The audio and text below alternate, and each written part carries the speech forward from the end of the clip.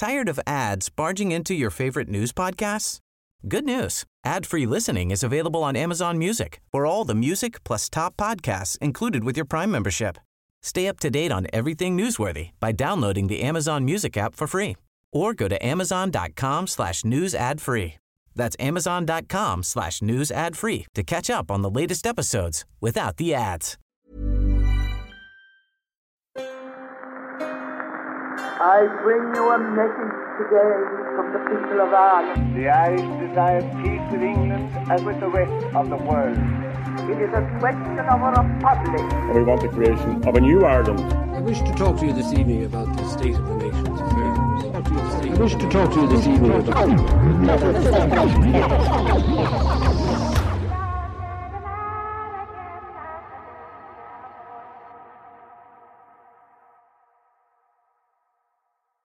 Welcome to the History of Ireland.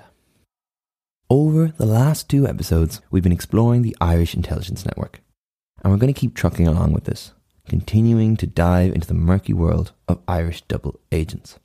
This week, I said we were going to introduce Ned Roy and David Nelligan, but screw it, they're both interesting enough guys, I've decided to give them each their own episode. I think I'm just going to have to stop promising things, sorry. Back in 1918, Kavanagh, the spy we were talking about last week, had given Collins the exact date when the British planned to arrest the Sinn Féiners as part of the German plot. This info was corroborated by another source, Ned Roy, who Collins had also been carefully courting at the time. Neither man knew the other, but the fact they were both providing the same info regarding the German plot proved to Collins he had 2 good spies on his side. As we know, it allowed Collins to evade capture, though Dev ignored the info and happily let himself get arrested instead. Roy was furious.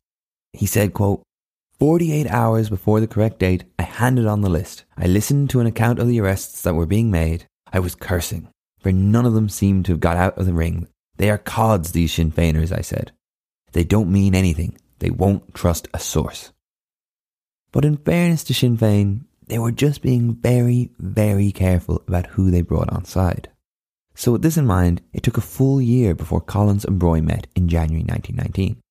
Eamon Broy, or Edward Broy, or Ned Broy as he was more commonly known, was a detective sergeant from Kildare who, by 1919, had been a policeman for 7 years.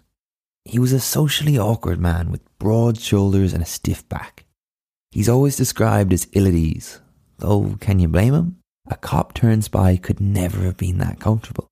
But it's his eyes that people comment on most. Hard, cruel, green eyes, intelligent and piercing. He had been sneaking information to the Irish since as early as 1916, but had never been properly put to good use. This would all change after he met Collins. Broy had this to say on the 2 men's first meeting, quote, I was filled with curiosity. Would this Michael Collins be the ideal man I had been dreaming of for a couple of years? Going to quickly interrupt here. Broy sounds ever so slightly like a teenage girl pining after some kind of Collins boy band. But anyway, he continues.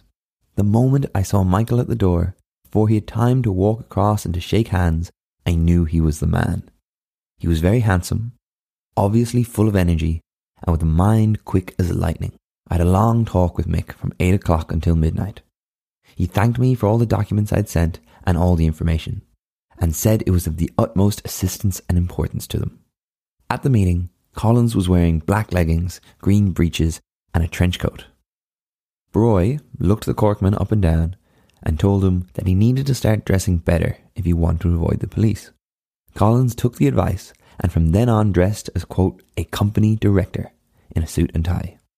This had the double barrel effect of impressing the lads from the country and causing many police officers to totally overlook Collins. How could such a smartly dressed fella be the infamous terrorist everyone was trying to catch? Yes, Queen, it's just Collins, but elevated. And this was one of Collins's key tactics. He would just hide in plain sight. I think every Irish student has heard the stories of Collins cycling through Dublin, past police checkpoints, the most wanted criminal in Ireland, stopping for friendly chats with whoever was on duty. So after this meeting in 1919, Broy worked to slip information to Collins. He quickly realised that Collins, quote, did not understand the complete background of the detective organisation, and he decided to smuggle Collins in to read the record books himself. which at this point were stored at Pierce Police Station, where the G Division was working out of. Now we have a great first-hand account straight from Broy of the night, and it's worth going into a little bit of detail on it. The night in question was April 7th. Just as a little reminder of where this sits in our timeline, the Dáil had met 2 months previously, the Limerick Soviet would kick off that same week, and Dev would leave for America in another 2 months. It was a Monday. Maybe spring was settling in. A little wet, but not bitterly cold anymore. Broy had the night shift and had arrived at the big old granite barracks around 10 p.m. Inside were the lads, men who would have considered him a friend, men he was lying to day in and day out, the detectives of the famous G Division. Young men, hanging out and chatting before bed. Usually they'd be asleep by 11, giving Broy ample time to sneak Collins in. But these things never go to plan. There was a report of shots fired around the city, and the barracks became a hub of activity. One of the detectives started chatting with Broy. Do you need a hand? What do you reckon is happening? Are the family all right? But God, the guy could talk, and by 11:30 he was still going. Collins was due at 12, and Broy had to be ready for him. He tried to break off the conversation, but the detective offered to help deal with all the calls coming through due to the shooting. Maybe the lad couldn't sleep. Maybe he liked chatting to Broy. Maybe he just wanted to help. Either way, Broy got more and more irritated and stressed as it got closer to 12 o'clock. Finally, an argument broke out, and the unwanted helper went to bed at around 11:50. 10 minutes later, Collins, one of the most wanted men in Ireland, called the G Division's phone. "Field here," he said. "Is that long?" This was the message Broy and Collins had agreed on. "Yes," Broy replied. "Bring a candle." Why a candle? Well, because of Daniel Barrett, the next bit of bad luck. Barrett was the guard left on duty that night. Anyone but this guy, Broy thought. He was an ignorant, presumptuous man who would be quite capable of reporting a light on in the office. That meant getting Collins through the barracks without turning on any lights. Plus, the files themselves were not just left lying around. No. Everything was kept in what Broy described as the secret small room. A room with no electric light at all. Hence, the candle. Collins and a man named Sean Noonan arrived at the main door. Broy snuck them in and led them to the record room. Using a master key Nelligan had filed himself, he took the men through the barracks to the office that contained the small secret room. He pointed out a door that led to the back streets. That's your escape route. If things go down badly, run out that door. He then turned to lead them to it. But then the next bit of bad luck smashed through the window. All the men froze. A rock clattered to the floor. What in the hell was going on? Collins and Noonan darted into the shadows of a dark passage, while Broy went to look out the broken window. Out on the street, a drunken British soldier of all things was in the custody of a policeman. Broy went outside to ask what was going on. The copper replied, "This fellow is drunk and is after throwing a stone through the window." Well, we could guess that. So Broy, cursing the interruption, helped lock the drunken lout in the station next door. Why a British soldier was drunkenly throwing rocks at the police station is a mystery for the ages. But anyway. All the while, Collins and Noonan were crouched hidden in the dark, their hearts in their mouth, waiting to see was this it, had they been caught. Once that was sorted, Broy continued on with the lads, asking did they bring the candle. "No," replied Collins. "Sure, I thought you were having a joke at my expense." Broy must have been livid. "No candle? What now? I told you to bring a candle." He rushed off to steal candles from the storeroom. That master key was coming in handy again. Then, candle in hand, he led them to the secret small room. Finally, everything was going to plan.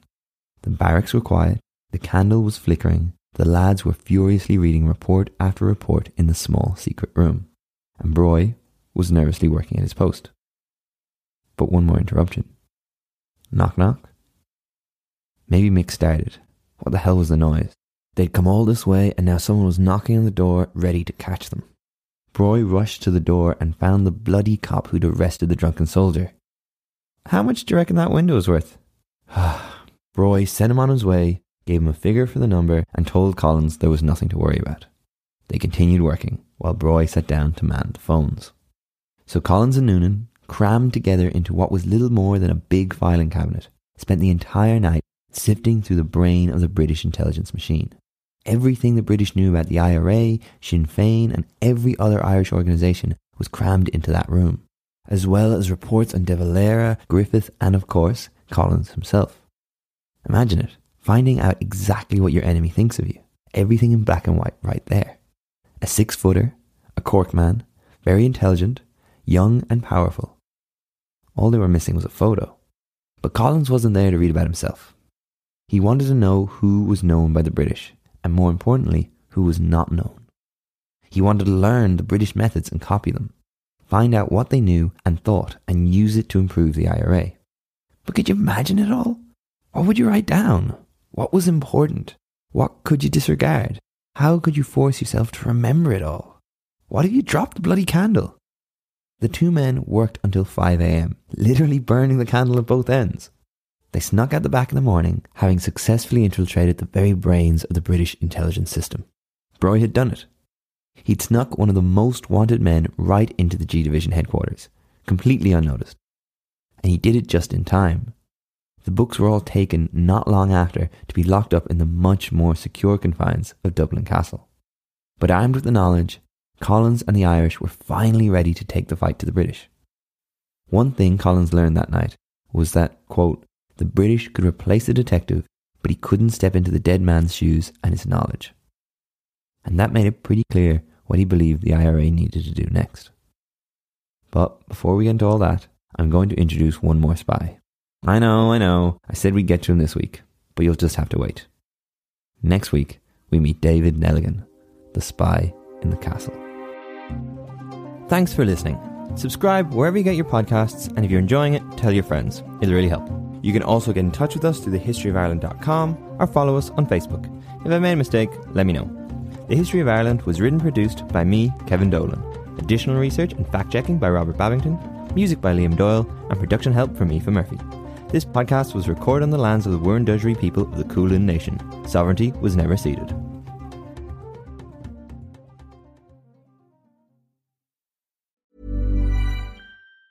Tired of ads barging into your favorite news podcasts?